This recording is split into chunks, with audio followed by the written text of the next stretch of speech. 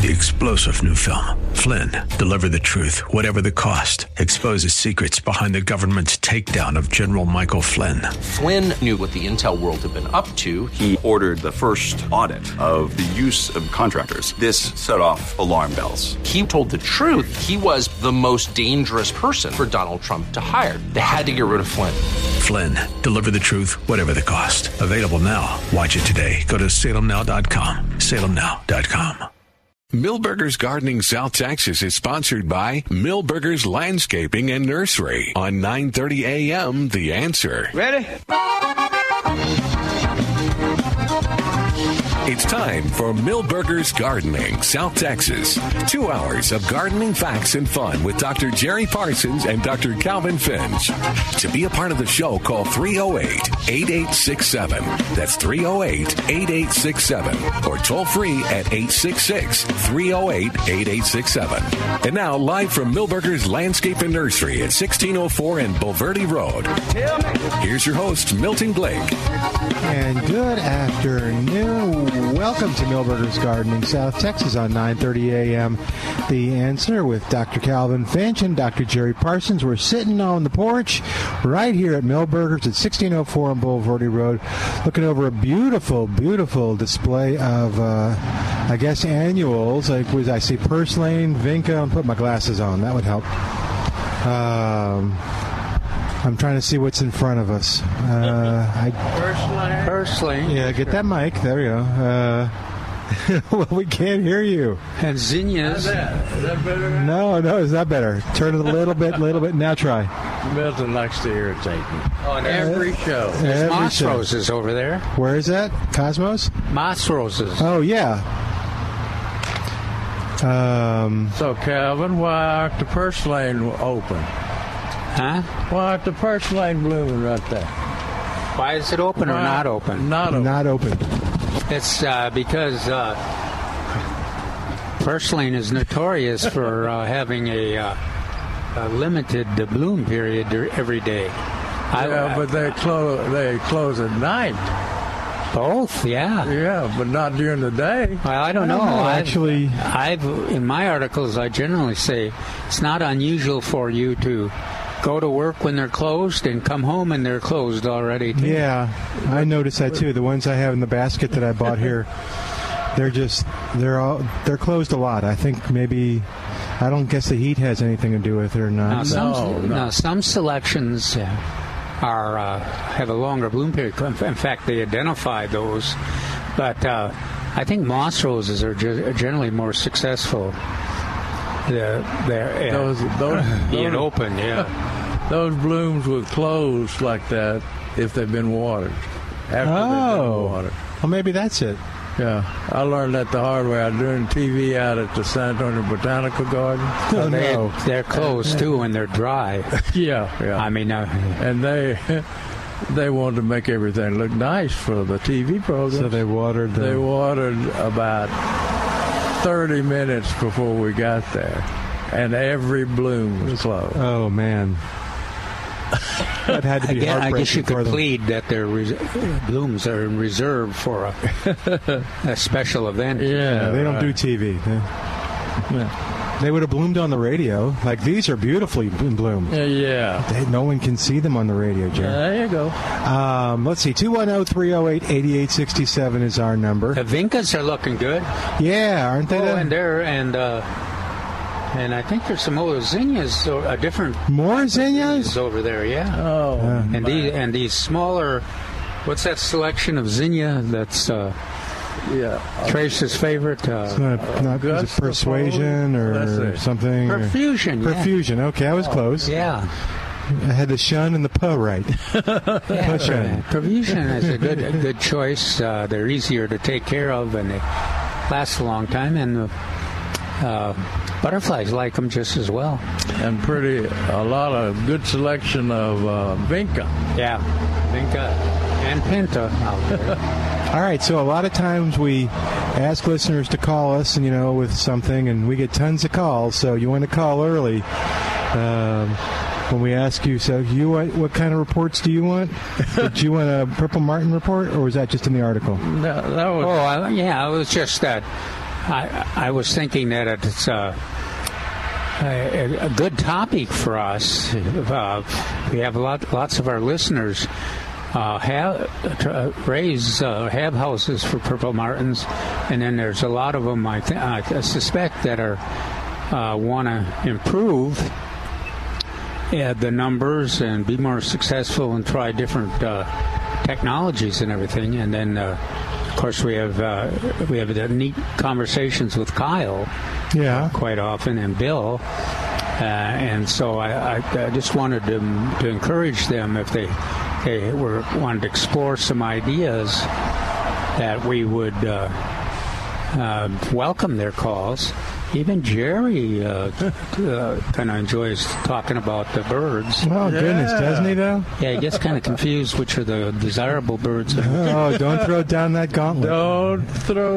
He will pick it up and run with those sparrows. I mean, we've got recipes, and we've got... Yeah, we do now have recipes, don't we? Yeah, sparrows. Oh, boy, those lesser goldfinches are going nuts. Are they? Cool. Well, the sunflowers are all maturing, so they're everywhere. And if you got water in this heat, and it's been just a week since we've had rain, or 10 days, but they are, and if you got a little recirculating pump in there, a solar powered one, or just keep those bird baths full, those lesser goldfinches are amazing to watch and observe too. Hey, we got Ray on the line at 210-308-8867, 210-308-8867. Hey, Ray, what you say? Hey. Hey, Jerry, this is Ray over in Converse. Right. Blue Bonnet Ray. Photography man. Oh, yeah. Yeah. I got a question for you. You remember I've got 7 crepe myrtles here on this backyard, ground. Yeah, backyard and front yard. I mean, they're doing well. They're in between 8 and 12 feet high. They're blooming. I'm going to have. You probably don't remember, but I was talking to you about they're going to come out and regrade both the front backyard and the sides of my house because my drainage wasn't good. Yeah. So because of the water coming through there. Yeah, the water. It's a long story, but basically they're going to have to cut the grass out, and man. Yeah, they're going to replant all the grass, front, back, and sides, and of course, lay topsoil where they need to get the grade proper so that the drainage is like it should be. So, who's paying for all that? The builder. Yeah. Oh, okay. Yeah, I've only been complaining about this for 3.5 years, honestly. Oh, okay. And so finally, finally it looks like they're going to do something about it. They were out here yesterday shooting the levels of the ground and everything. So here's the problem: is with all these crepe myrtles, I asked it's Advanced Foundation is who is going to come out and do all the work. And then they're experienced in doing this, but when it came to my question about, okay, how are you gonna handle the crepe myrtles? His first thought was, and I explained to him they're very shallow-rooted trees, and they are. I mean, these roots are just barely under the soil. Because all I've got out here is about 3 inches of topsoil, and then under that is, you may remember, I've got that limestone material underneath there for about a foot of it. And so, for sure, these roots are very shallow-rooted. So, what he thought, he said he's going to have to check into it, but what he thought was that maybe he could plant the sod on top of the grass here. That way he wouldn't try to cut the grass out that's here right now and, of course, cut into the roots, because that's what would happen. And so my answer to that was that's probably not a good idea, because from what I read, you add soil to your root system, you're cutting down on the oxygen, and it's not good for the trees in the long run. So kind of between a rock and a hard place here. I'm not sure how to handle this. He said he's going to have to check with his guys that are the pros at handling the plants and stuff like that.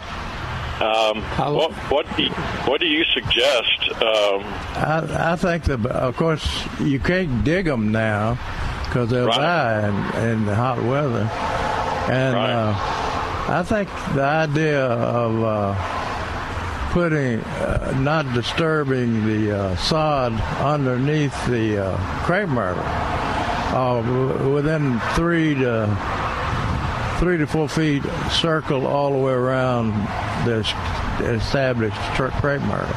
I think that's going to be your best choice to save the crepe myrtle. Now, what kind of soil is out there? Is that a heavy soil on top of that? Oh yeah.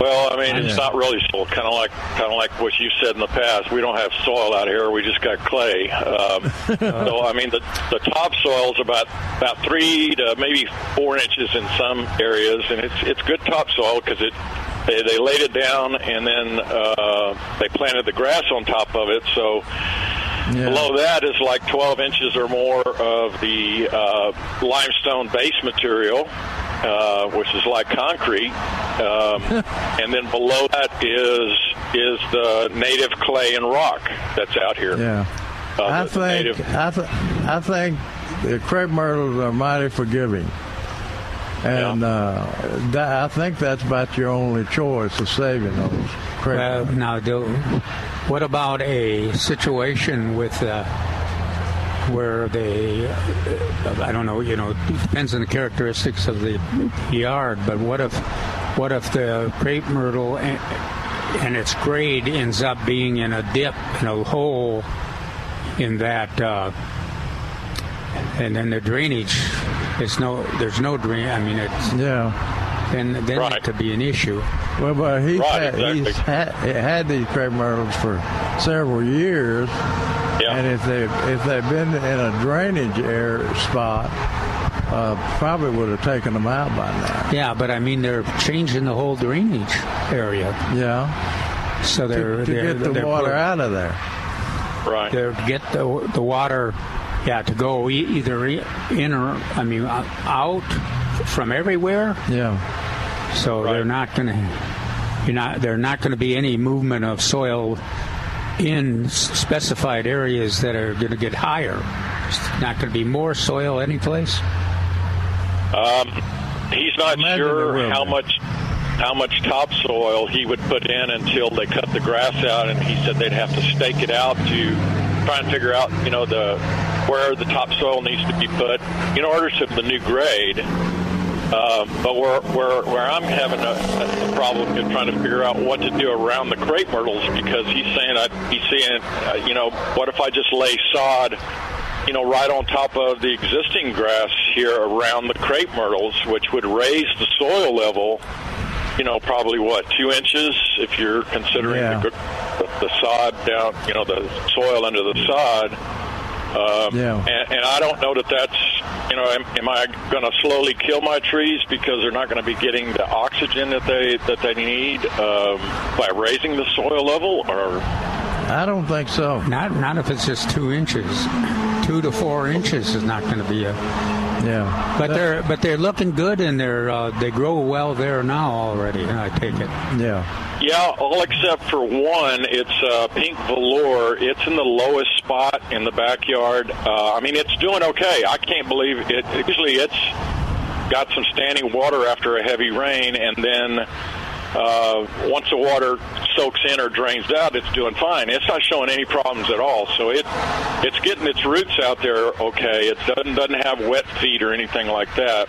It's just not good to have that water, for any period of time standing around the tree. So that's the only one that's really got, and it's close to the foundation house, probably 15 feet from the house. And so that's the only one where there's really standing water around the tree. But my issue with the drainage here is that half of the backyard holds water at the low spot near the foundation. And my swales on the side of the house aren't declined enough to drain out the water that's in the backyard. And so that's why they've got to tilt the grade so that, they get it running downhill. When the original landscapers were out here, not only did they not grade it well, but they planted the grass in the rain. It was raining while they were doing it, and they planted it in checkerboard. So there's the problem.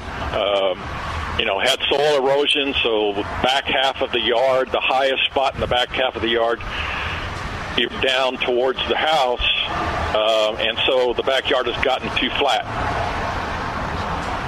Yeah. Before I moved here, Yeah, well, I think that's your only choice. What they're talking about is put some more sod around the crepe myrtles, about 3 feet all the way around them. And you're saying 3 feet from the drip line or 3 feet from the trunk? From the trunk. Yeah. All right. Well, but anyway, they'll readjust to that. They have fibrous root system, so I don't think it'll kill them or anything. Okay. Okie-doke. Okay. Good. Thank you so much. I appreciate it. Thanks for calling, Ray. Thank you, Ray. You take care. 210-308-8867. Richard is on the line. Hi, Richard. Welcome to Milberger's Gardening, South Texas. What's going on with you today? Yep. Richard, you still there? I think. Let's see. Okay. Should I ask him? No. Well, Richard, give us a call back. We'll take a break, and Richard, you call us, and you'll be up first right after this. 210-308-8867. 210-308-8867. More of Milberger's Gardening, South Texas, coming up live from Milberger's Landscaping and Nursery at 1604 on Boulevardy Road on 9:30 a.m. The Answer.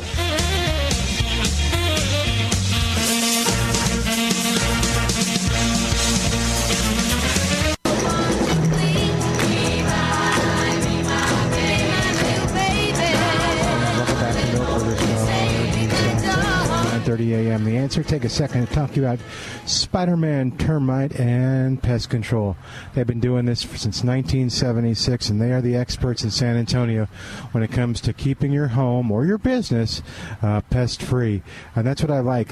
Spider-Man does a lot of work with commercial businesses whose, it's not just an inconvenience. It's more It's serious. I mean, to keep their businesses open, they need to have great pest control.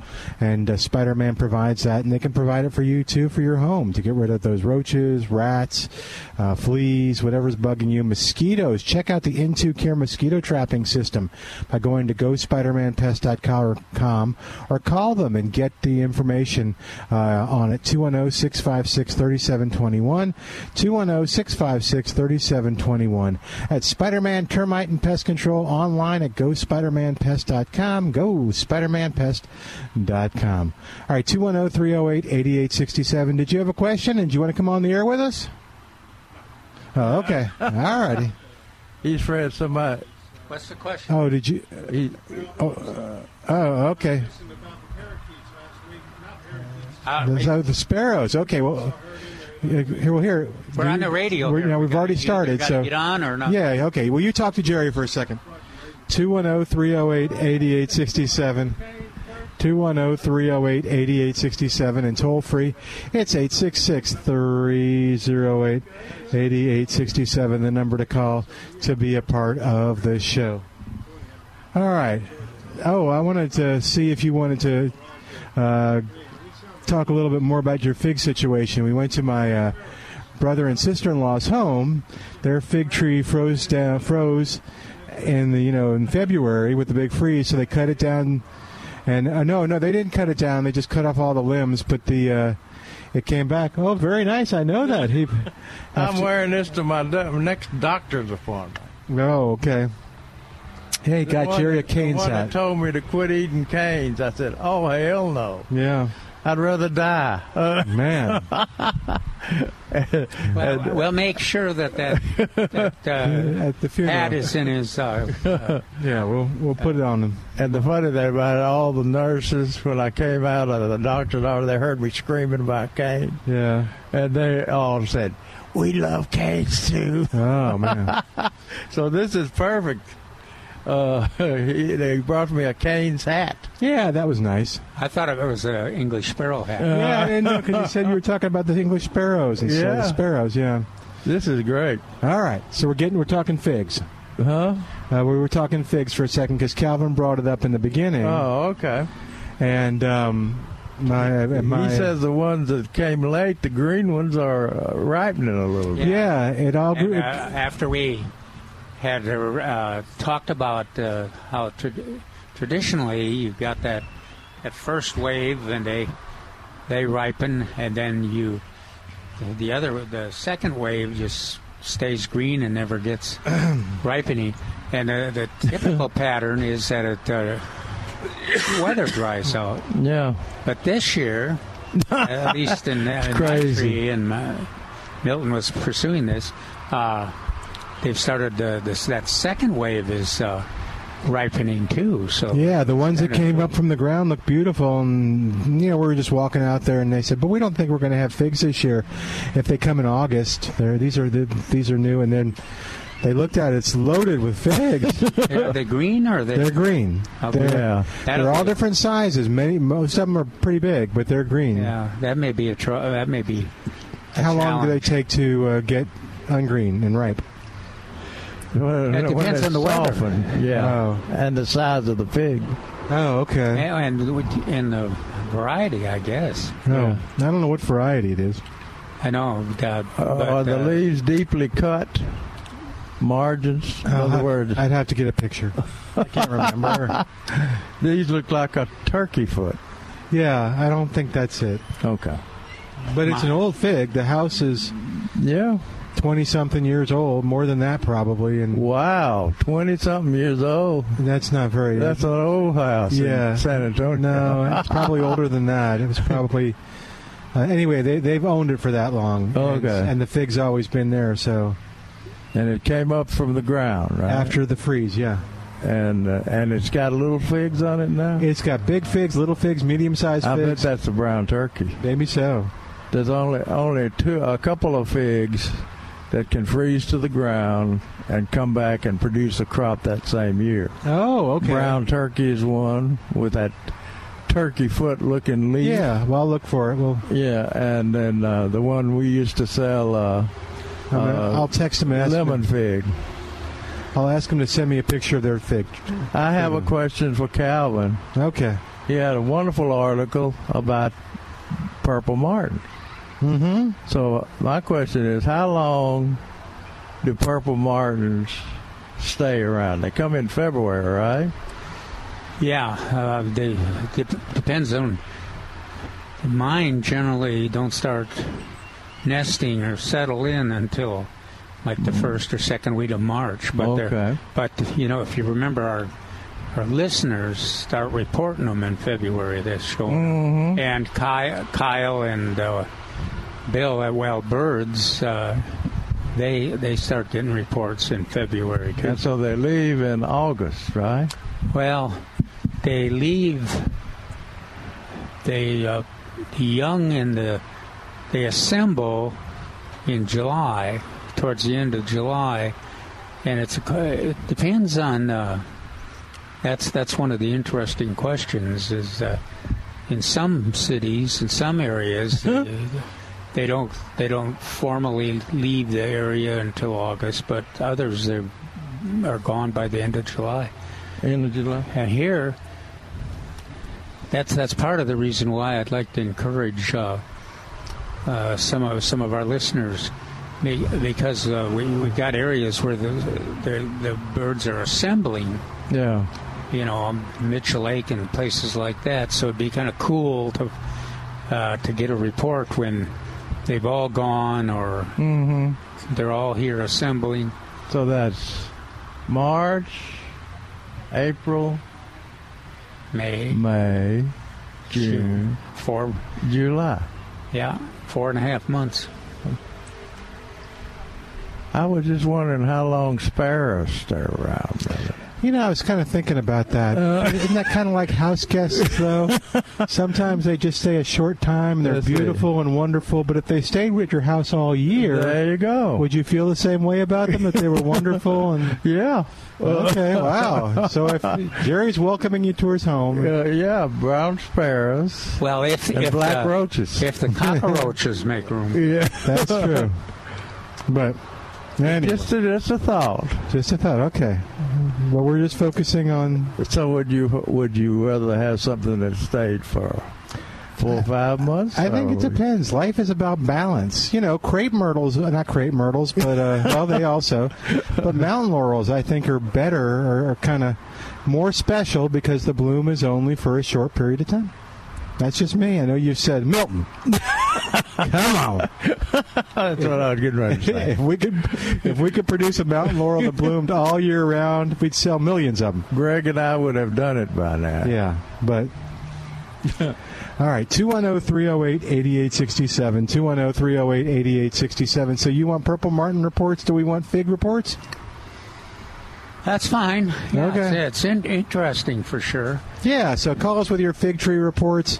And what do you want them to report on for the Purple Martins? Well, just... are they there? Are they gone? Purple Martins is, that... Are there any areas where the Martins are still in Central Texas area or San Antonio area? Do we have like a Purple Martin club where people like organize and track, okay, scouts came in today, and they keep... We kind of find out where they are in town. We kind of have a central, like our friends at the Wild Birds.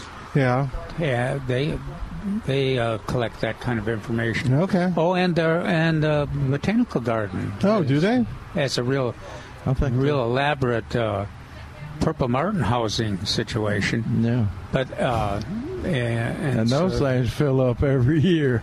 I mean, you go over there and they can't talk for the squawking. Yeah, that's half the.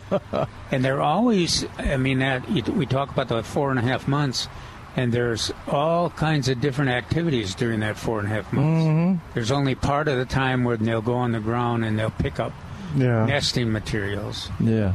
They'll sometimes even go on the ground and get ants and. Sometimes people don't seem to bother them because the houses are that high over there. Yeah, and it's they're right on top of your head. Yeah, they seem not tame, but they don't seem to mind people. Yeah. It's kind of like we're obligated. The Martins are saying we're obligated when you're out there with a workman. Yeah. Like when I was repairing my greenhouse. Mm-hmm. The Martins say, "Don't mind us, but we're obligated to let you know that we're here," and they're buzzing you and making noise. And it's generally accepted that the Martins are more inclined to fill up a house that's closer to the human habitat than they are further that's away. Interesting. Oh, that's right. Yeah. Maybe that's that.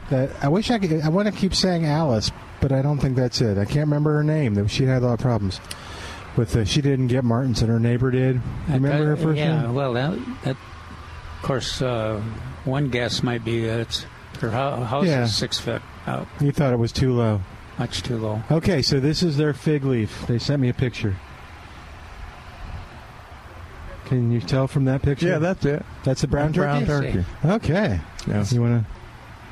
Oh, yeah. See the deeply cut? Yeah, okay. Very cool. All right. Well, that deal of where it's producing figs from the ground. They said we could pick all the figs we wanted. Yeah, I bet. So now we'll make some fig jelly, some sugar-free fig jelly. Wait until the birds. Wait till the birds start. The birds will tell us when they're ripe? Yeah, well, and you'll be able to tell because the whole fig tree will be in motion because of the mockingbirds and cardinals and the woodpeckers. Even your Jerry's English sparrows will be in there picking at them and pulling at them. And I'm telling them. As I mentioned early in the year, in that first crop, the birds were kind of keeping at least equal to me picking.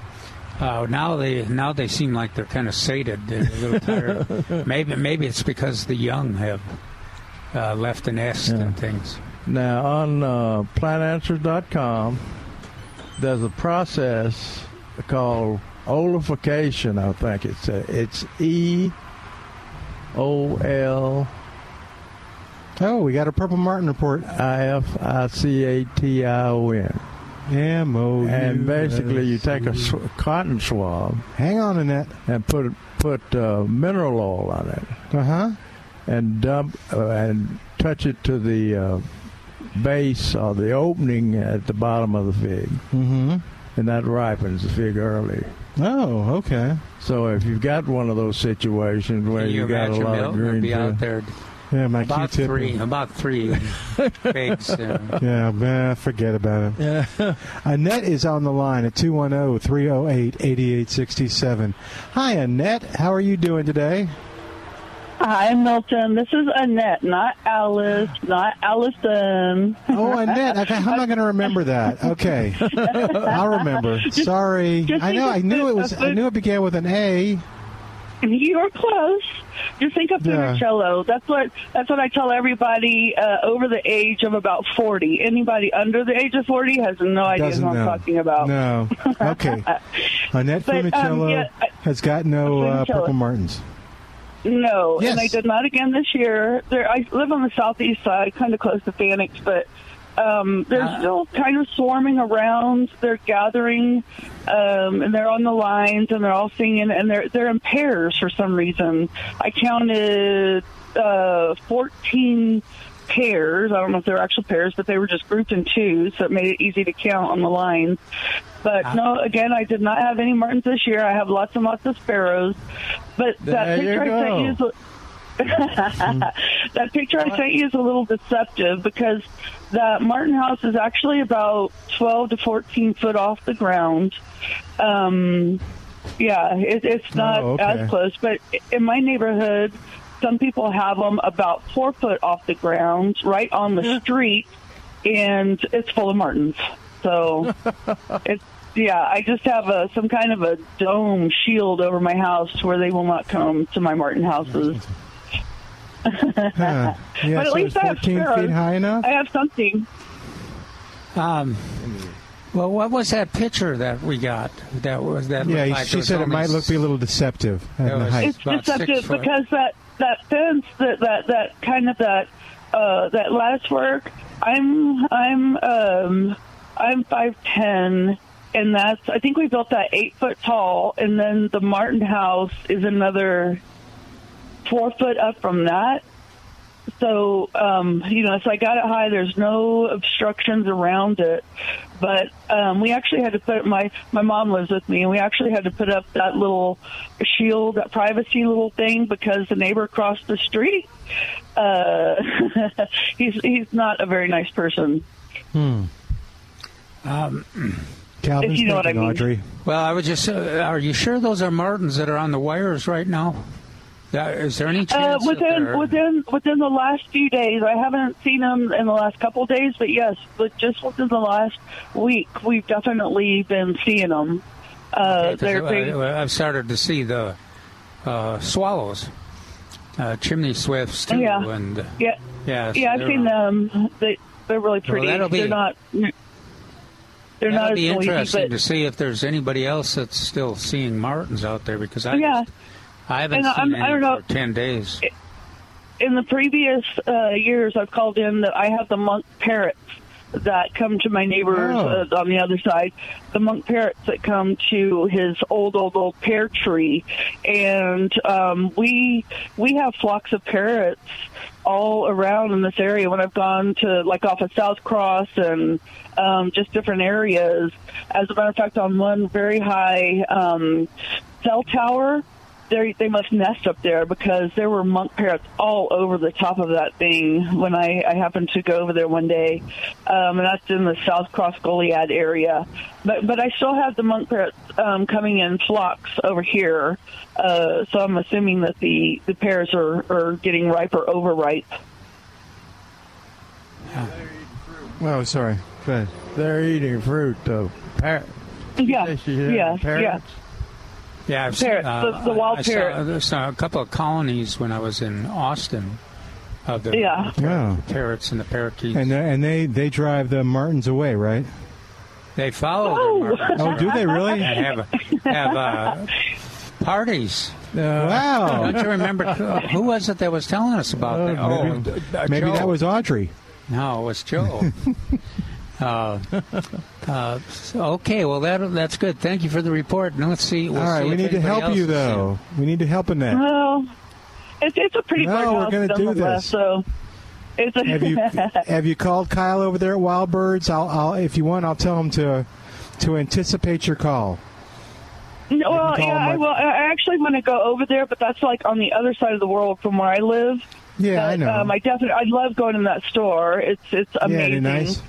Yeah. Oh, so good. They're such good people. But I just need to make it over there. But I have until February again to try and get something going. So, but yes, I definitely will go there, and I'll try again. I'll never give up. Okay, we can try to get Kyle on the line and see if we can conference it. Do a session with Kyle on the air. That's way too technical. But no, I would much rather go to their store because I love their store, and I'm actually going to put in. Do they do water? Do they do any kind of water feature, bird baths kind of things? Any what? Water feature? I want to put in a Shishi or Doshi water feature. And I don't know where to start looking, but I'm going to build it myself. I think Millburgers has a. Ask them, but Millburgers has they have that too, and they certainly have. If they don't do it, they certainly have the names of people that do it. Oh, awesome! Okay, thank you so much, and I Amber, listen to you also every weekend. Amber, I am so sorry I messed up your name before. Okay, Melvin. I'll remember that. Oh, no. Okay. Thanks, Annette. Thank you. All right, bye. Bye, thanks. All right, did you want to be on the air? Okay, then I think it's time for us to take a break. It is. So we'll take a break, and you can, I don't know what's in there. It looks scary. All right, 210-308. She's laughing, so I don't know. It's scary. 210-308-8867. More of Millburgers Gardening South Texas coming up on 9:30 a.m. The Answer.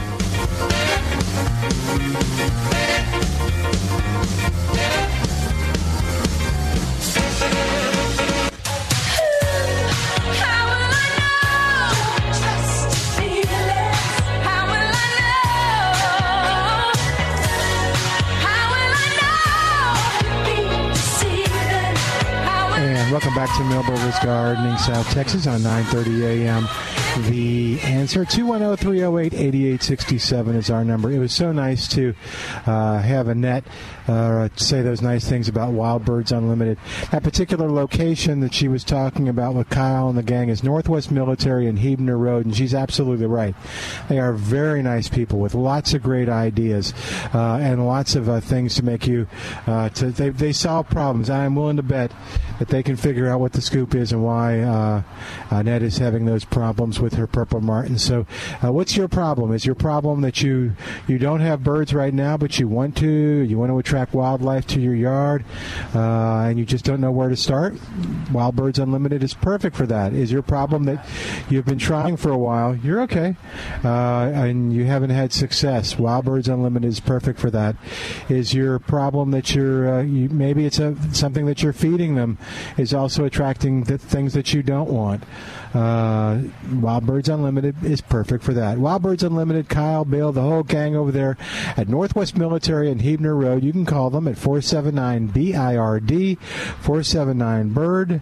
That's for Wild Birds Unlimited, Northwest Military and Huebner Road. So we're going to solve Annette's problem. We're going to figure this out. Yeah. No. We're going to figure this out. We're going to try.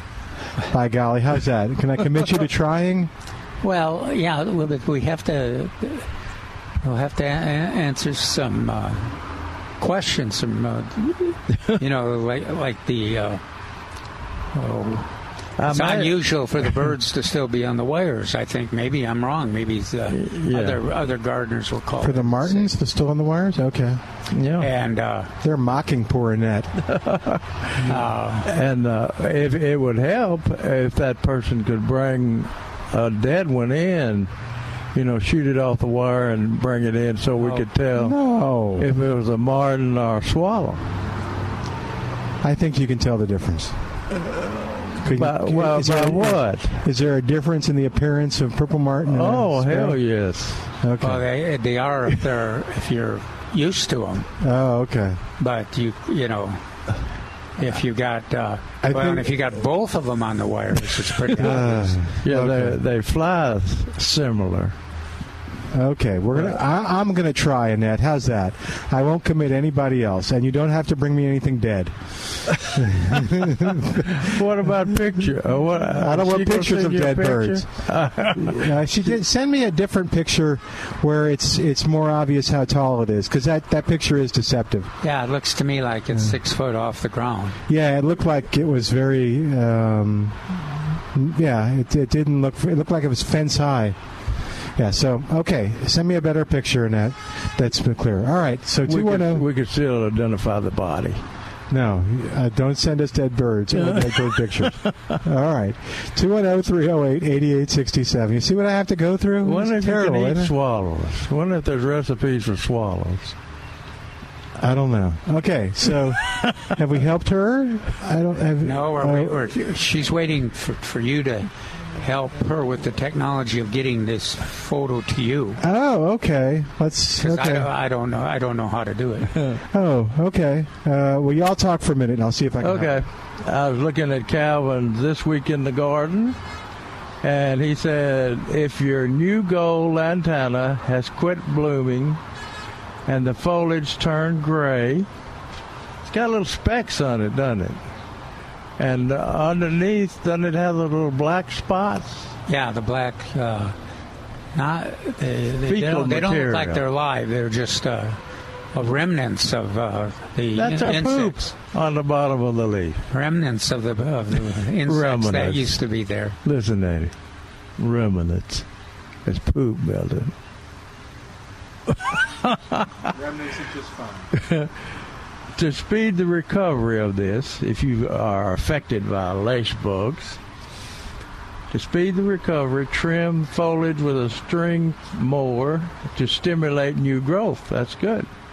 And you might want to, of course we've had plenty of water, but after you trim it back, you want to make sure it stays moist. And you might throw a little fertilizer on it if you got it. And I don't think it's as bad this year as it has been. Yeah, we hadn't had many. And that new gold lantana has been blooming its brains out. You remember? Well, there it is over there in Gallon. And when I first saw it, I said, Trace, is that new gold? You know, is that a new variety? It's full of blooms. It's got more blooms than leaves on it. And he said, that's new gold. So new gold lantana is like Gold Star Esperanza. If it's not blooming, there's something wrong with it. Well, unless it's got the gray leaves and the little specks on there. Yeah. And no blooms from the lace bugs. When you have no bloom, look closely at the leaves. Uh-oh. You were telling her where she could take it? There was a place she could take it to? Well, if she wants to. Are we suggesting here in the nursery like Mary or something? Or? Oh, no. I don't think Mary would know, but if anybody would know here at the nursery, she might.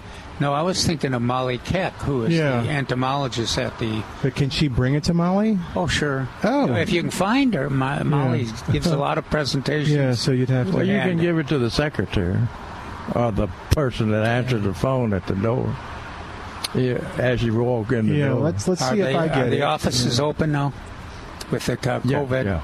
Oh, okay. Now, you realize they're not doing any harm, right? They're just bothering you because you don't know what they are, right? Oh, okay.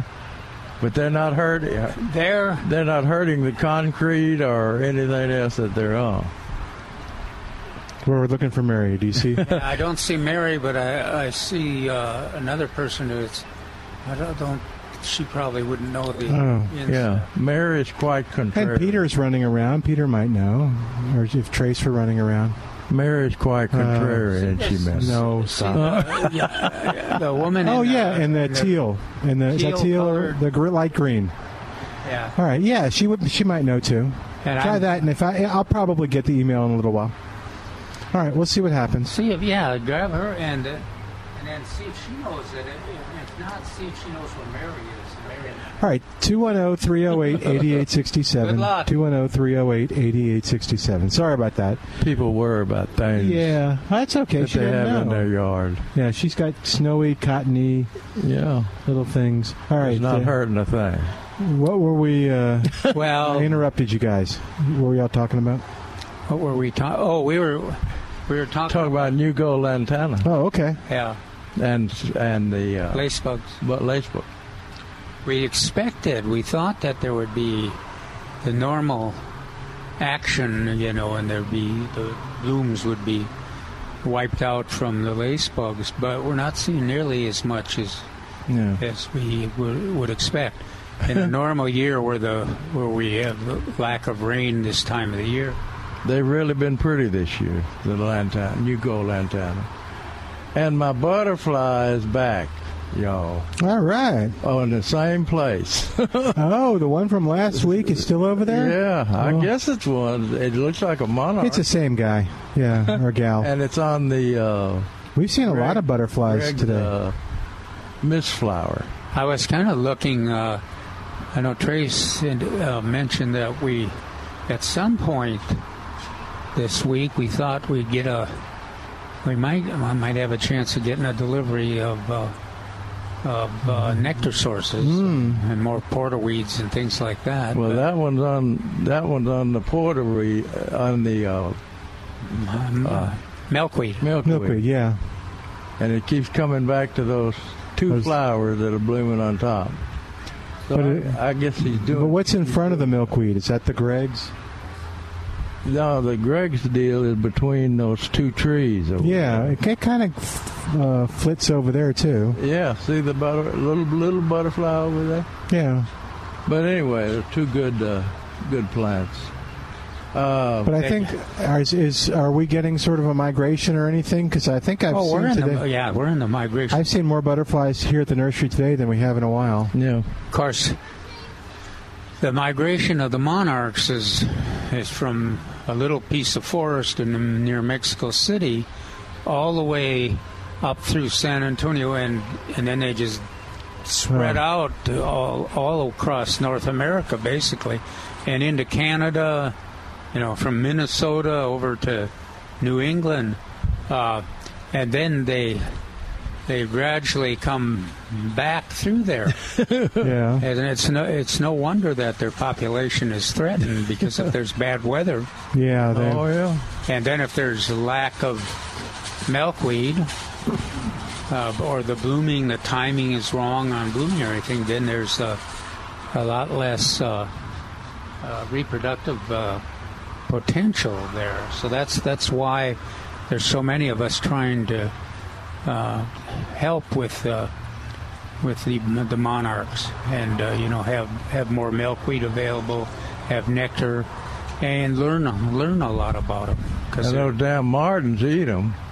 Yeah, I'm afraid they eat some. Yeah. The sparrows eat them. Listen, did you hear the way you get Calvin's voice kind of faded out there?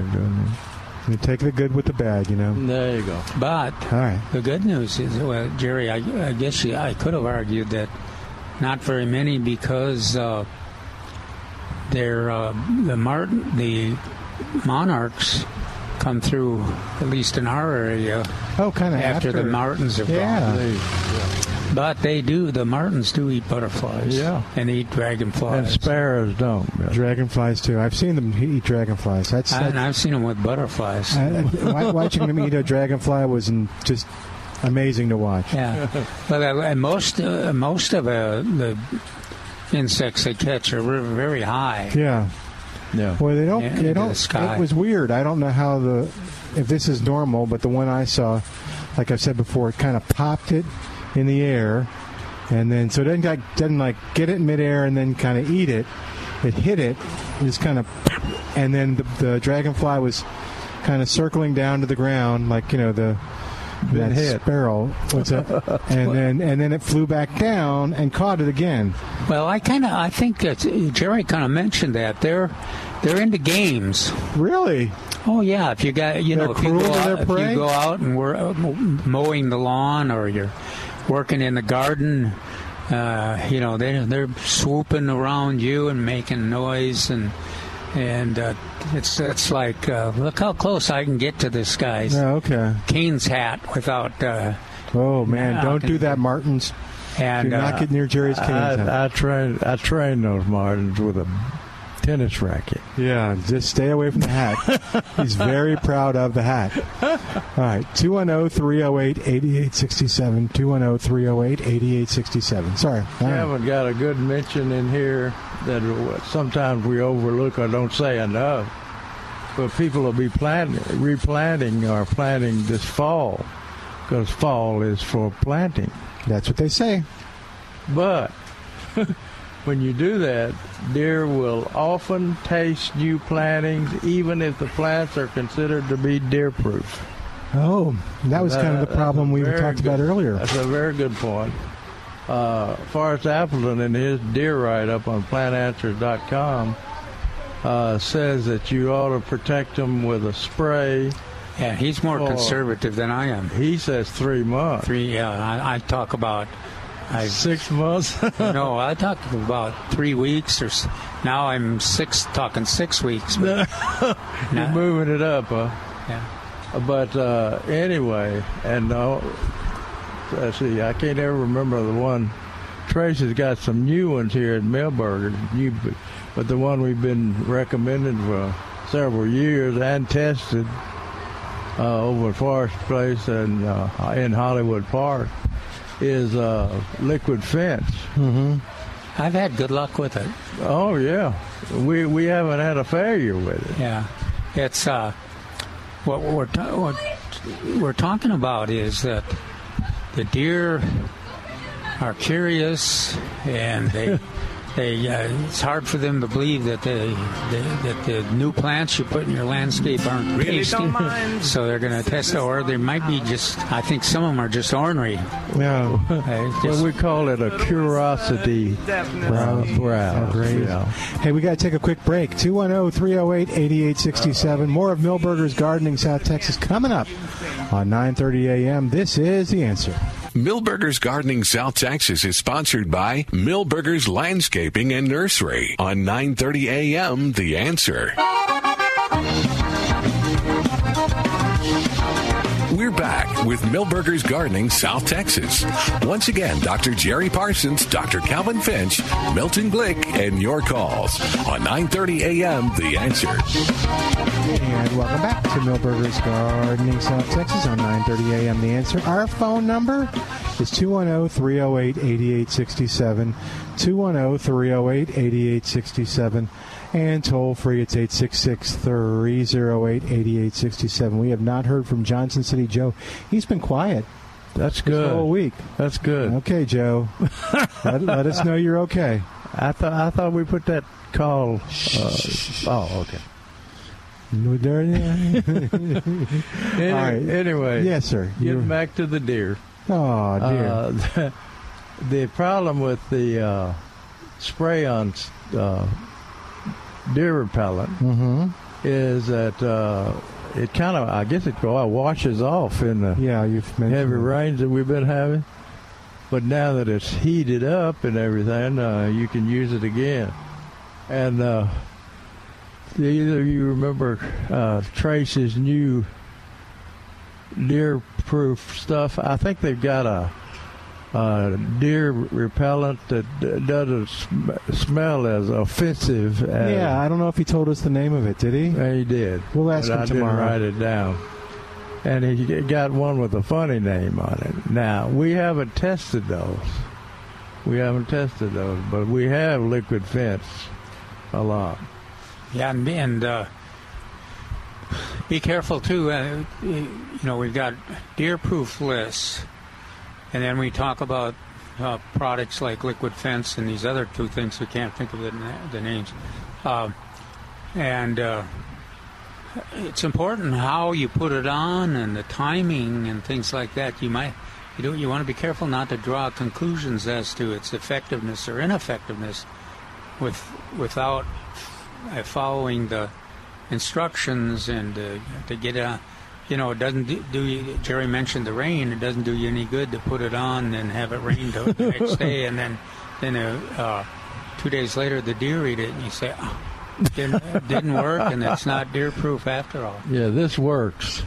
We've also tried a spray, that scarecrow they call it. Yeah, and we tried that, and that's when Forrest Appleton put some put a unit next to the sidewalk leading to his front door, and it worked to get rid of the deer and any visitors that wanted to come in the house. Well, you said eventually the deer were coming over there with towels and soap and just enjoying the nice shower they could get and keep clean. So then Forrest put it out by the road. Yeah. He was washing all the cars coming by. Poor Forrest. And the problem with that deer vent, that spray, is that you have to leave it hooked up to the hose. To spray the water. So they have constant pressure. Yeah, and it's not. It's requires maintenance and attention. I've tried it for. This was years ago too, but you're right. If in my neighborhood, if somebody was walking them and their kids or their dogs, that'd be fun. Did you put it out there just to wet the kids down and older people? But just you mentioned you hook it on to the. If you don't have it firmly placed, it has a little tendency to move, to shift a little bit. And that's when it wet the kids and old people in Calvin neighborhood. But anyway, some how to make friends in your neighborhood. If they've been walking for a long ways, they may appreciate a little water spray. Well, I had a neighbor that just a few months ago that tried it, and I was out walking the dogs, and then I heard I hadn't seen it, but I heard the spray coming out. And even the dogs knew what it was, and they were looking for, where is that spray? I found that thing, I discovered that thing out at Water Garden Gyms, because that's about the only thing that'll keep those fish-eating birds from coming and eating all your koi and goldfish and everything else. So they put it up there. And I was sitting over there talking to the owners, and I was reading the instructions on this scarecrow. I never heard of it. And it listed deer. I said, you mean this thing will keep deer away? He said, yeah. And it did. Till it... For a little while. Had problems. Yeah. Oh, it had... I thought... Did you sort of say that they kind of get used to it, or no? No. Okay, they always get scared. It goes on it's not a constant spray. It goes and then stops. Okay. And then in a little while I'll get the time. Well, they get used to it in that they know where it sprays after so a week or so. They learn? Yeah. They go... I've seen them go around it. Yeah. Oh, okay. They're pretty bright. These deer are going to take over the world. We're going to be at their mercy. Our deer overlords. This. Yes. Calvin also says. Okay, can't quite hear you. Huh? There we go. Get away from me. What does Calvin say? Where was I? Oh, yeah. To stimulate the production of new okra pods suitable for cooking and keep removing older pods. A few mature pods can be saved to supply the seed for next year's plant. Now, we always get people that have planted okra. I don't know if it happened this year because of all the rains and things late. But they plant okra and they start eating it till they've had too much, and then it kind of slows down in the production.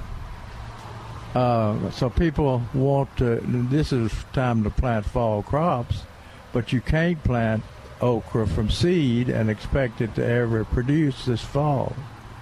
But what you can do is cut your spring planted broccoli in half. Yep. Okra, yeah. And let it re-sprout, and it'll have pods again on those older plants. Well, and you've shortened it a little bit. You'll be happy to know that Beck's Big is even if it's only 6 feet tall, produces. Yeah, and so if it's in a situation where it's stressed a bit and doesn't get quite as much water as it would like, that kind of controls I it. want mine to be 14 feet high, Captain Milton. That's why I was disappointed. I don't think the Beck's Big in Alabama is gonna make it.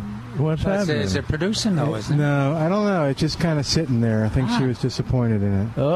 Is it in an old garden spot? An old garden spot? Yeah, it's been in garden for several years. Usually, you don't have to even fertilize it. Yeah, I don't think so. Well, if it is, I think she is fertilizing it. It is, and they're staying small. That's nematodes. Oh, okay. If anything in your garden is going to have nematodes, okra's the first one. Oh, wow. Okay. And it stunts the growth. Maybe we made a mistake in telling her that every time she got near that okra, she had to carry a machete with her. Yeah, we really kind of promised big on that one. I will find out. Did she have any of our Oscar okra? Yeah, and I think that there was one that was doing well, but yeah. Oh, okay. It didn't work out. The Malabar spinach is doing great. But nobody's eating it. No, for both of us, yeah. I don't think. You're just looking at she wanted recipes too. I'm just enjoying watching it climb. That's great. I'm gonna text her now and find out how it is. Just think how much she would like coral vine. Yeah. I mean, you can have cut it, and then 2 days later it'll be over the house again. There you go. But anyway, that's what you can do with your okra if it's doing well.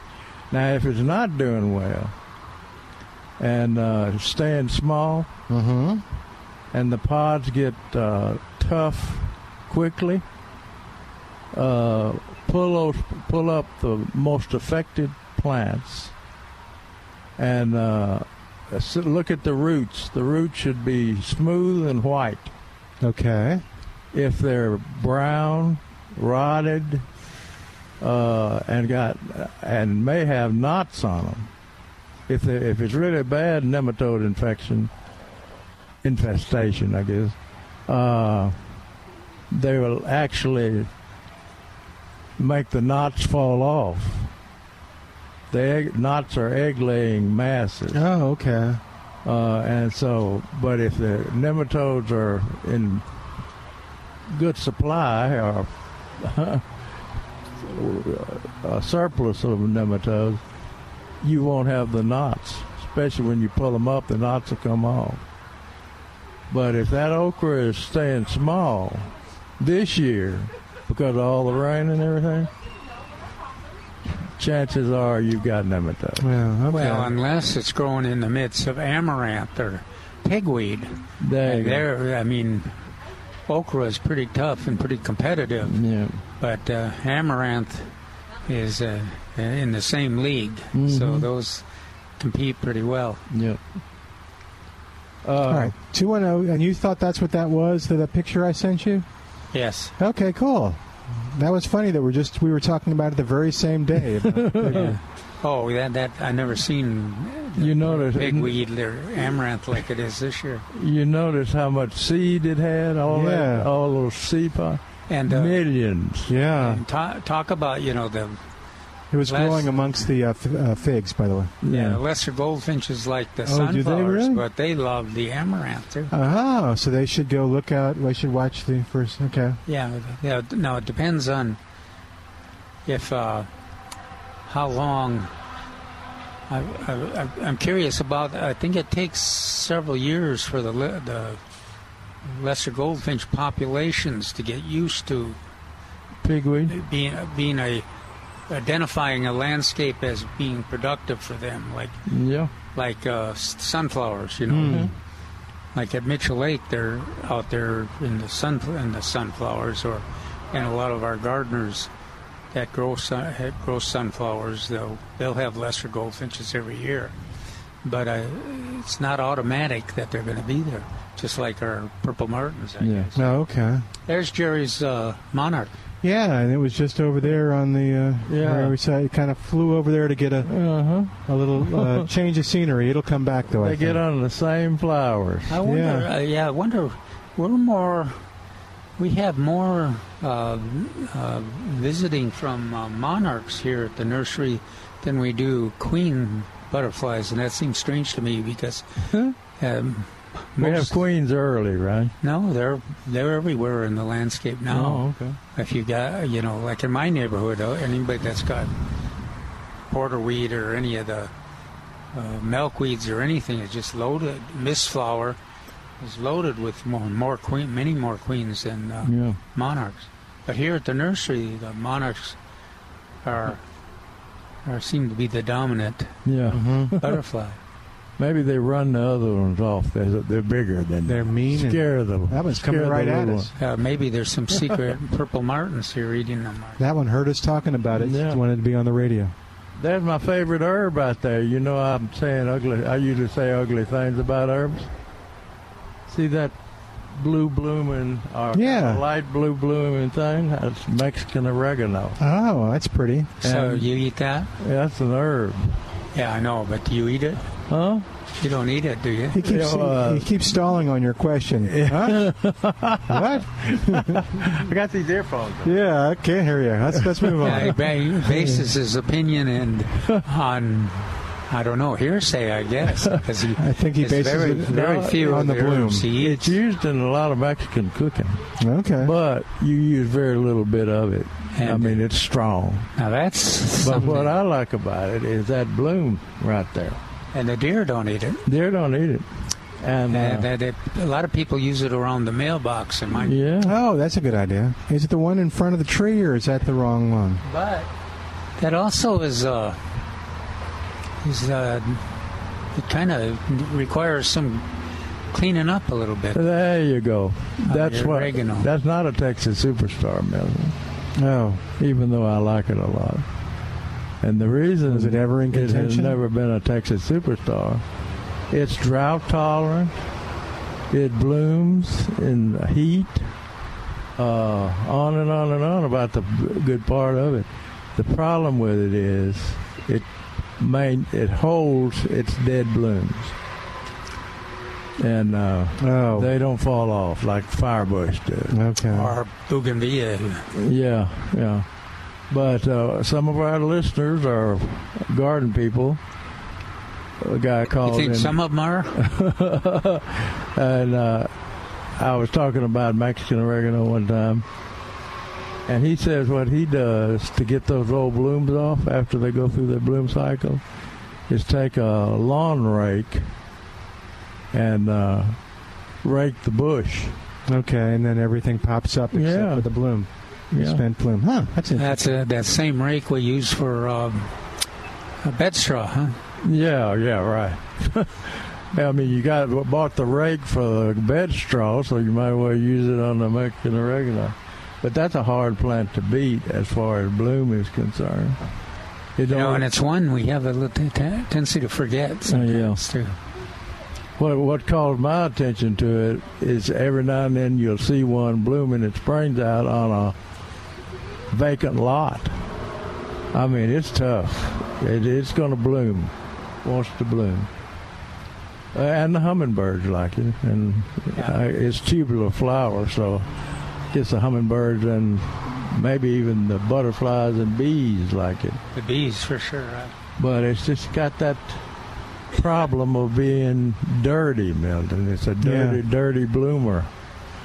Oh, that doesn't seem fair. That seems kind of mean. I guess a cluttered bloomer. Let's see. Yeah, there must be a better word. And he says, his last one is control the sprouts originating at the base of mature live oak trees with a lawnmower.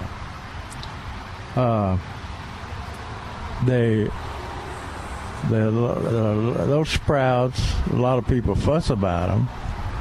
They can't be dug because they're attached to the main tree. They can't be sprayed because they're attached to the main tree. So you just mow them, and they look just like... What, you mean you can't pull them out? Well, no. You can try that. Anybody that's tried that, 2 or 3 full outs. But get some good bandages. Yeah. But they're drought tolerant, milk. Mm-hmm. And I think they're deer resistant. Oh, you think? Deer won't eat them. And I wonder. No, they won't eat them. And they're off live oaks. Yeah, but they'll eat live oak seedlings. I guess most people are happy if they do eat them. Yeah, they eat live oak sprouts. Yeah, young trees. Yeah. But of course, mine are all inside a fence. So. When we were in a drought, I can remember that we were in a drought one time. I had a bunch of them come up right in the middle of my front yard. And so I started mowing them. And through the drought, that was the greenest thing in my front yard. They looked just like grass. So they hadn't come up until the drought? No, they've always been there. Oh. But I was doing like everybody else, trying to figure out what to do with them, and all I had to do is mow them. And if if you want to put a ground cover in there, the leaves tops looks just like Asian jasmine. So you can put, if you want to have a ground cover that you think is prettier than the sprouts mowed, then you just plant Asian jasmine amongst them. I get a kick out of it because some people that's an issue. Their issue is, well, these suckers or seedlings, I keep mowing them, they just keep coming back. Yeah. Meanwhile, they're standing right next to a live oak tree that is the parent, that is about 3 feet or 4 feet in diameter. Yeah. And you say, well, it's got quite a bit of support. And what makes you crazy is that it's not around all trees. All oak trees don't have them. All live oaks don't have them. And even in my yard, I've got maybe 2 oak trees that have sprouts. And I have some other bigger ones that don't have sprouts in the same yard 15 feet away. So nobody knows what causes a tree to have sprouts. So anyway, but I just mow them and forget them. They're tough to go out there and barefooted, Milton. I bet. Well, it's like torture. That they're kind of low on the list, though, compared to fire ants and and sandburrs. All right, 210-308-8867. We are going to take a quick break and come right back. Give us a call. What's going on in your gardening world? How can we help you? 210-308-8867. More of Milberger's Gardening South Texas coming up. Dr. Jerry Parsons, Dr. Calvin Finch. I'm Milton Glick, and this is 9:30 a.m. The Answer. Everybody knew you didn't give no lip to Big John. Big John. Big John. Big Bad John. Big John. Nobody seemed to know where John called home. He just drifted into town and stayed all alone. He didn't say much, he kind of quiet and shy. And if you spoke at all, he just said hi to Big John. And welcome back to Milberger's Gardening South Texas on 9:30 a.m. The Answer, 210-308-8867, 210-308-8867. The number to call to be a part of the show. So anyway, Neil Spear got a question in. Said the question is: a friend gave me bluebonnet seeds this past spring and told me to plant them in early fall. You got a good friend there, so they could come up in October. They are already starting to grow, as you can see in my photo. Is it too early to plant this in the garden, or should I leave it in the pot? Plant them. I guess she planted them in the pot, the seed. And if you give the bluebonnet seed, dormant seed, and put them in a pot and keep them moist, they will sprout at this time of the year. Oh, okay. That's not a good thing. Yeah. It's a little early for them to sprout, especially thrive in the hot garden soil.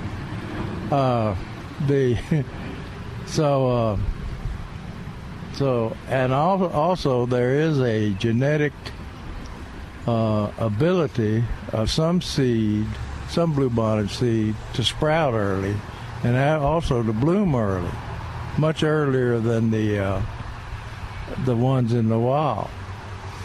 So Neil said, go ahead and plant it right away. You want to trim away the weeds growing alongside it. You probably have several other bluebonnet plants that are growing to develop as well. They will be fine. Plant them in the bed where they'll have ample room and full sunlight. So I guess people are already looking for the bluebonnets.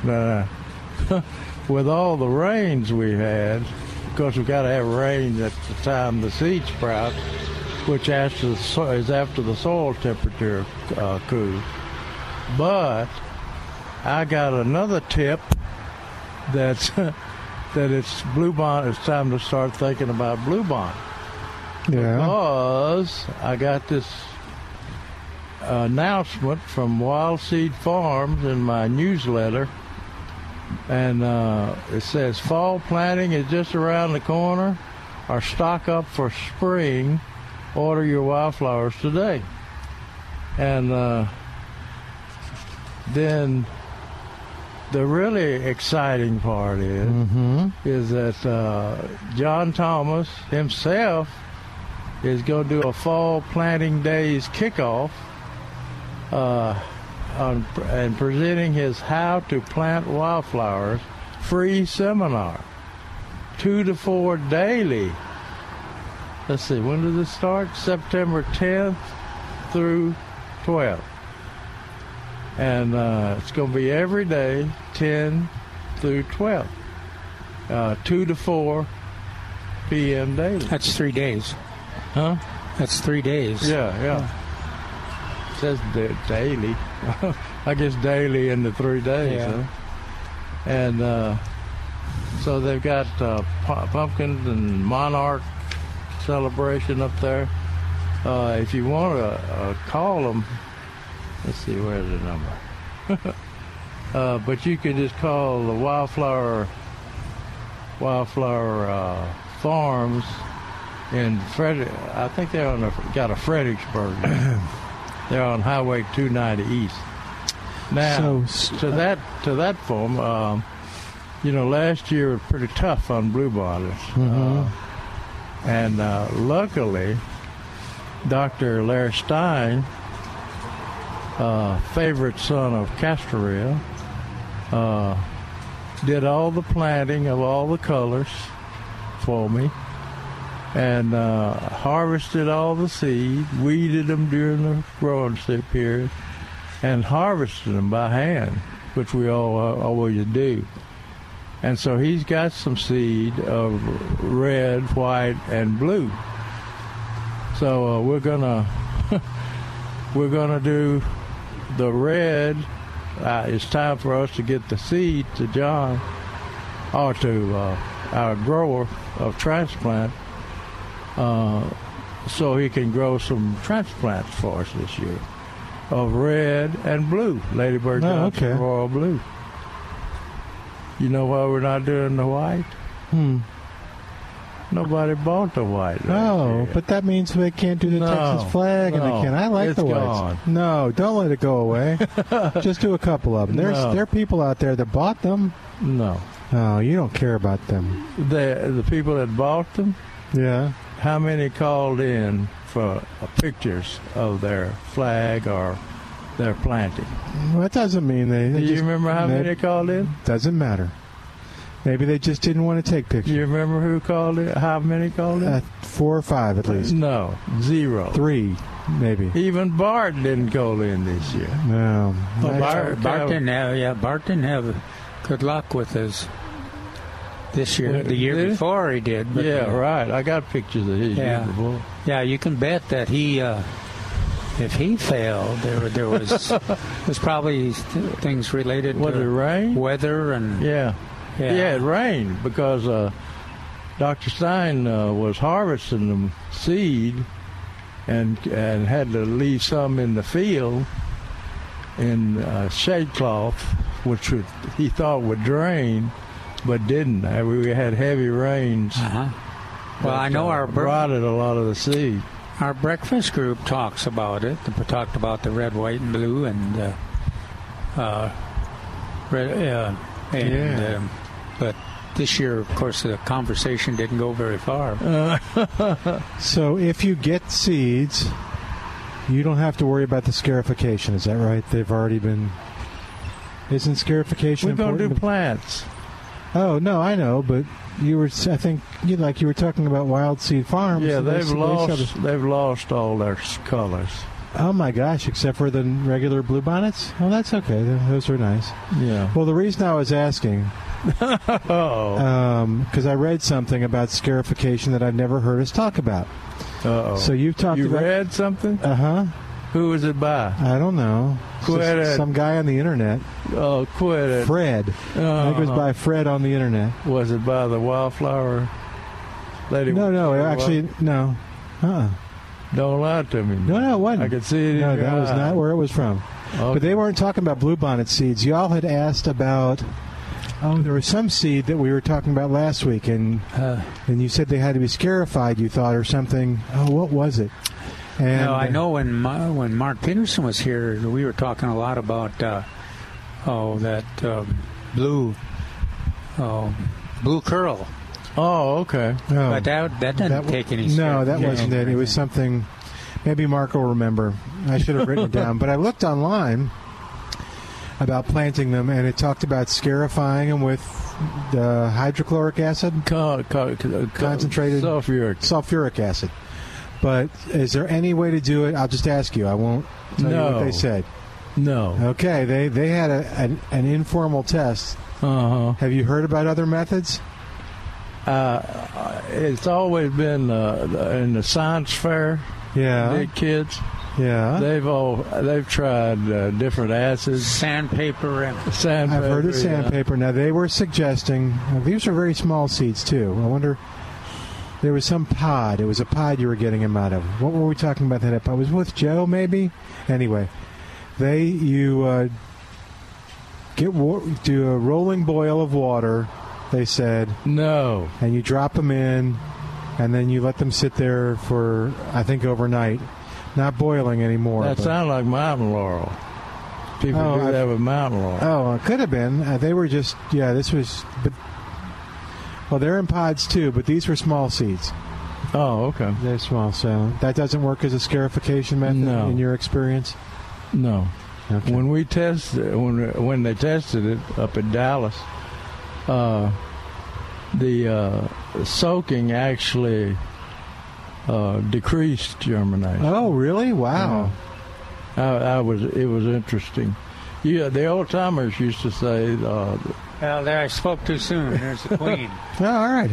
The old timers used to say that the white seed, the seed that when you collect a bunch of wild bluebonnet seed, You have whites. The color of the seed is white. Oh, okay. And the seed or the flower. And then you have some dark seed. And the legend was, which was wrong, that the white seed would germinate first, and the black seed would, or dark seed, would germinate later if it germinated at all. And when we did a controlled experiment with that, the opposite was true. Huh. Okay. So, I always say the first liar is gospel. Yeah. And a lot of people wrote wildflower books that didn't know a damn thing about wildflower. Oh, okay. Well, I was just wondering, have you've heard the boiling water scarification thing before? The what? Boiling water. They did it as part of their experiments. Did you soak them in plain water or boiling water? Plain water.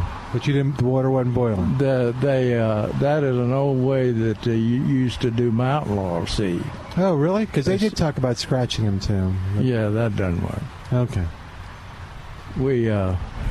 We ran them through the scarification of the mechanical scarification. That's what you're talking about. At Douglas King Seed Company here in town, they've got a great big scarification machine that goes to the roof of their building. And they put clover seed and small seed in that thing. Yeah. And it comes out the bottom scratched. But when you put bluebonnets in there, it just cleans them. Takes the outside coating off. And if you get it deep enough to expose the inside to water, to moisture, you'll burn the seed. You destroy it. Okay. Huh. Okay. And we did test that, by the way. And nothing was even close to acid scarification. Okay. Where do you get the concentrated sulfuric acid? The first acid we used to recommend to get it for the homeowners. I don't recommend that homeowners use it.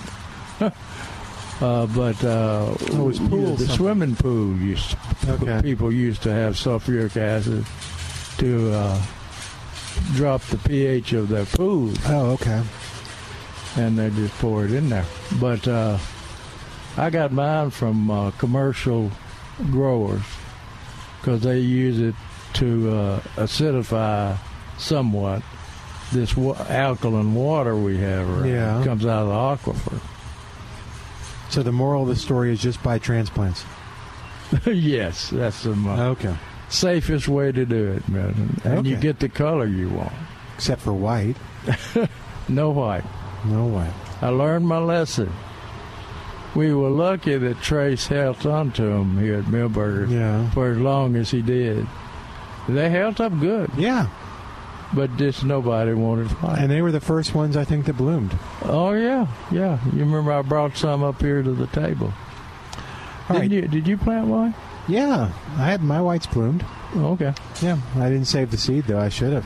No. Well, maybe they'll come back next year in the garden. All right, we're going to take a break. While we do, give us a call, 210-308-8867, 210-308-8867. Toll free, it's 866-308-8867. More of Milberger's Gardening South Texas coming up on 9:30 a.m. The Answer.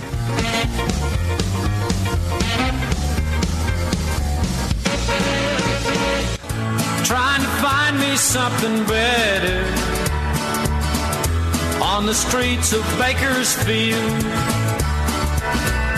You don't know me, but you don't like me.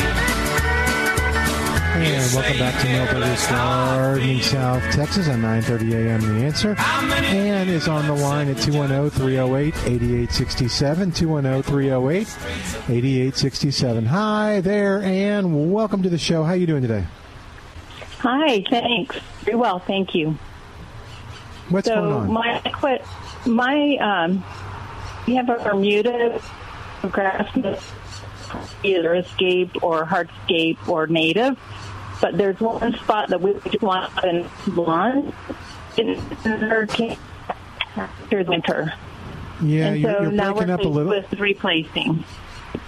And breaking up. Can you start? Yeah, you're breaking up. Can you start again? So tell us, or maybe move to just kind of adjust. Maybe I'll move around. Is it better if I move? That sounds actually better. Let's see how that works. Great. Okay. So our lawn made it Bermuda. It's just a little patch, 30 by. No, and, no, we didn't. So Still you not have Bermuda. good? How big is the patch? 30 by something. Yeah. Nope, we're losing Ann. And go in the bathroom and put one foot in the bathroom. In the bathtub, and keep the other foot outside the bath. That doesn't sound it would help if you. It would help if you took your shoes off. No, it doesn't sound like good at all. It grounds it. In other words, it grounds it when you do the feet. Let's try one more time, man. We'll figure this out. Are you in the bathroom? I think it's in my car. No, it's worse, Ann. She hadn't done the bathtub yet. No, I'm sorry, Ann. Give us a call back in a few minutes. Oh, there we go. Okay, I will. One more try. Okay. Is this good? Okay, well, so standing far it in always the bright. starts off good. Okay. So, if I'm standing in the bright sunlight, does that help? Yeah, that's real so good. So far, it sounds okay. Okay, Bermuda lawn, 30 foot by... Yeah, Bermuda lawn, 30 by something. By 50. 30 by 50. This is good. We're doing good. It didn't make it through the winter. A Bermuda lawn didn't make it through the winter? No, it's deader than a doornail. The only green thing out there is weeds. So, did it grow taller? Did it grow any this spring? It's brown. It's brown. But it hadn't grown any, greened up any this winter, right? And it wasn't mowed low or anything. Well, my husband mows it low in the spring to knock down the weeds. So he mows and mulches, and bags the seeds of the weeds that are in the winter time. And then, the sun get the seeds so they don't regenerate. But I wouldn't say that he necessarily scalped it. But what we're exploring is that we've had quite a few. Bermuda grass was slow to start, but it grew gangbusters for a while, and then people mowed it at a low height, and so just all there is stems, no blades of grass. So mistakenly, they determined that it was dead when actually the roots were there, and it just had not. The mowing hadn't coordinated with the growth. So, is there any chance that happened? It just is strange. It's strange that a whole Bermuda lawn would die. Well, I thought so too, and I assumed it was the freeze, which was historic. So when I go out and Bermuda should have come up from the ground after the freeze.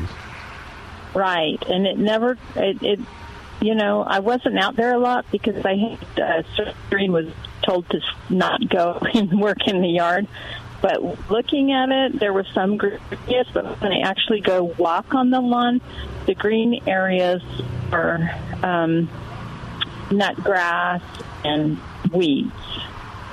And the Bermuda looks like a little brown carpet with nothing green in it. Cut low. So the bottom line is it looks no good, and I don't want a no good lawn for another 9 months and hope it comes back. So I would like to replace it. And is there something better than Bermuda that's a good grandkid-friendly play-on-it lawn? We've done everything. Full sun? Yeah. Full sun. No, afternoon, a little bit of shade in the afternoon. You're kind of going in and out. But did you say you didn't want to be naked out on the lawn?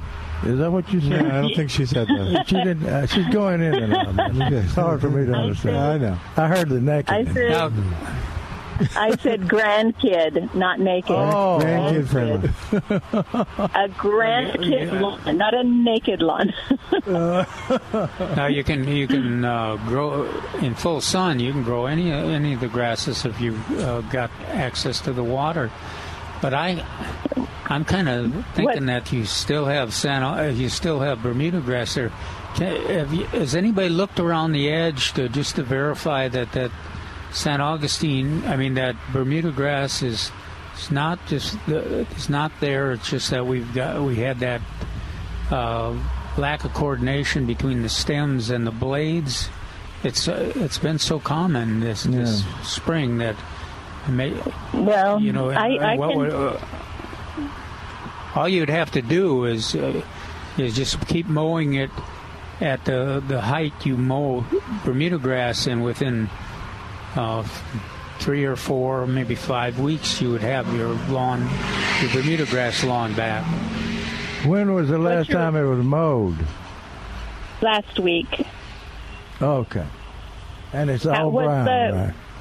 What's the recommended height? Okay. 1.5 or less? 1.5. Okay. I will tell my husband that. But meanwhile, whatever it is, it's not doing well, and I'm thinking we just are going to come in and re-spud or put artificial turf down in this area. So talk about the options of or whatever recommend not. Yeah. Well, of course. And compared to artificial turf. It's a little hard to get grass right now because of all the rain, but you could resod it with Bermuda, or seed it with Bermuda. You could do zoysia grass, and you could do St. Augustine, and of course you could do artificial, but no, that's strange. That's a little kind of a different management situation. Yeah, Bermuda grass is your toughest grass here, especially full sun. Yeah, especially in full sun. And okay. And I would give it a couple of, like Calvin said, a couple of weeks, and see if it greens up. Do you get the Express News? No. Okay, because we did in an article last Saturday. We wrote about that situation with Bermuda grass.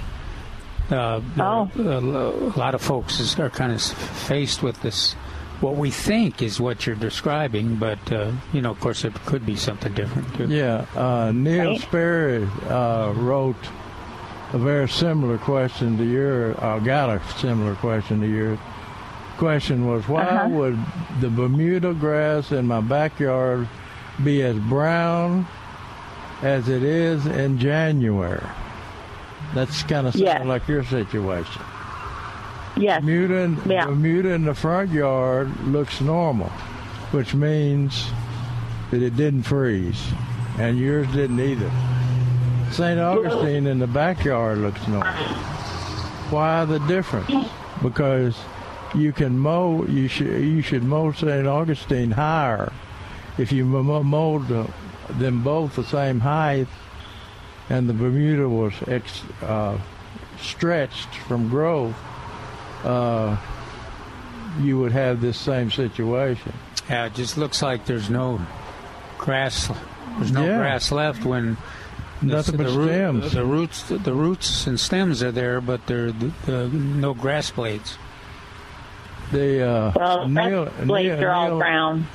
Neil answered, I've had reports of army worms in various parts of Texas already. They strip Bermuda grass of its green blades.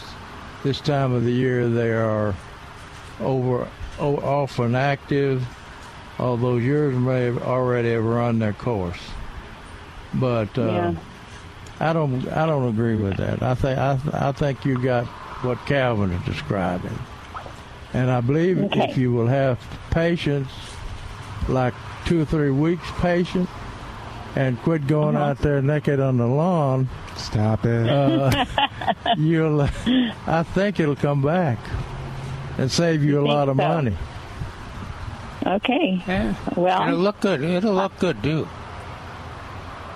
Okay, and if I decide to put seed down to give it a little boost, when would I do that?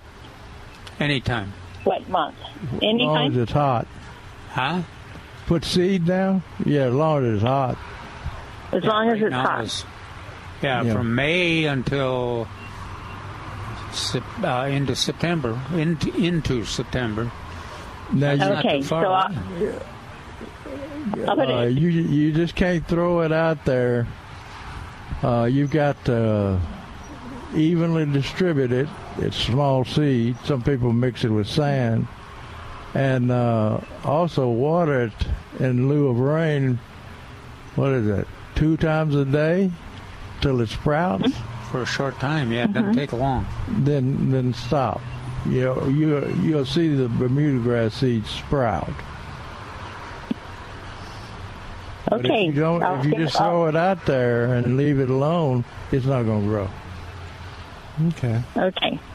And so you need to, or just sprinkle it at a good rate. All right. Good luck. Keep us informed. Thanks, Ann. You were breaking up again, but I'm glad we got it to work. I told you to get that in that tub. No. Barefooted. That sounds dangerous. Somehow. I don't know why.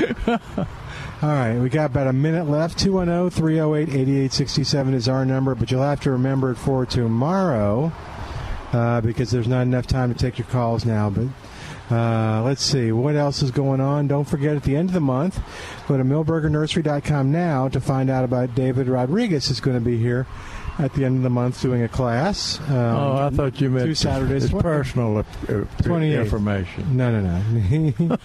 I think it's the 28th, so it's not next Saturday, but the week after. And we got lots of good-looking tomatoes. Yeah, we here. sure do, don't we? And now's the time. Get them in. Yep. Hey, you notice I didn't ask that woman to send us any pictures of her naked on the lawn? I did that for you. I don't know what you heard. I think you have selective hearing when it comes to that. We're going to say goodbye for today. Thanks to Al, doing a great job. And, of course, thanks to you, as always, for listening. I'm Milton Glick.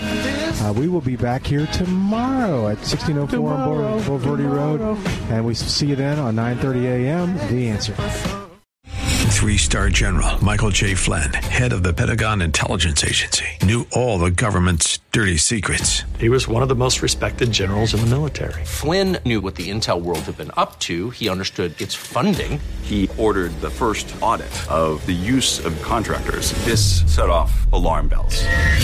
The explosive new documentary, Flynn, Deliver the Truth, Whatever the Cost, uncovers the facts behind this scandal. Flynn told the truth. He was the most dangerous person for Donald Trump to hire. I find out the worst enemy that I'm going to face in my life is right here in America. They took my assessment and they wanted me to change it. And I was like, I'm not changing it. They had to get rid of Flynn.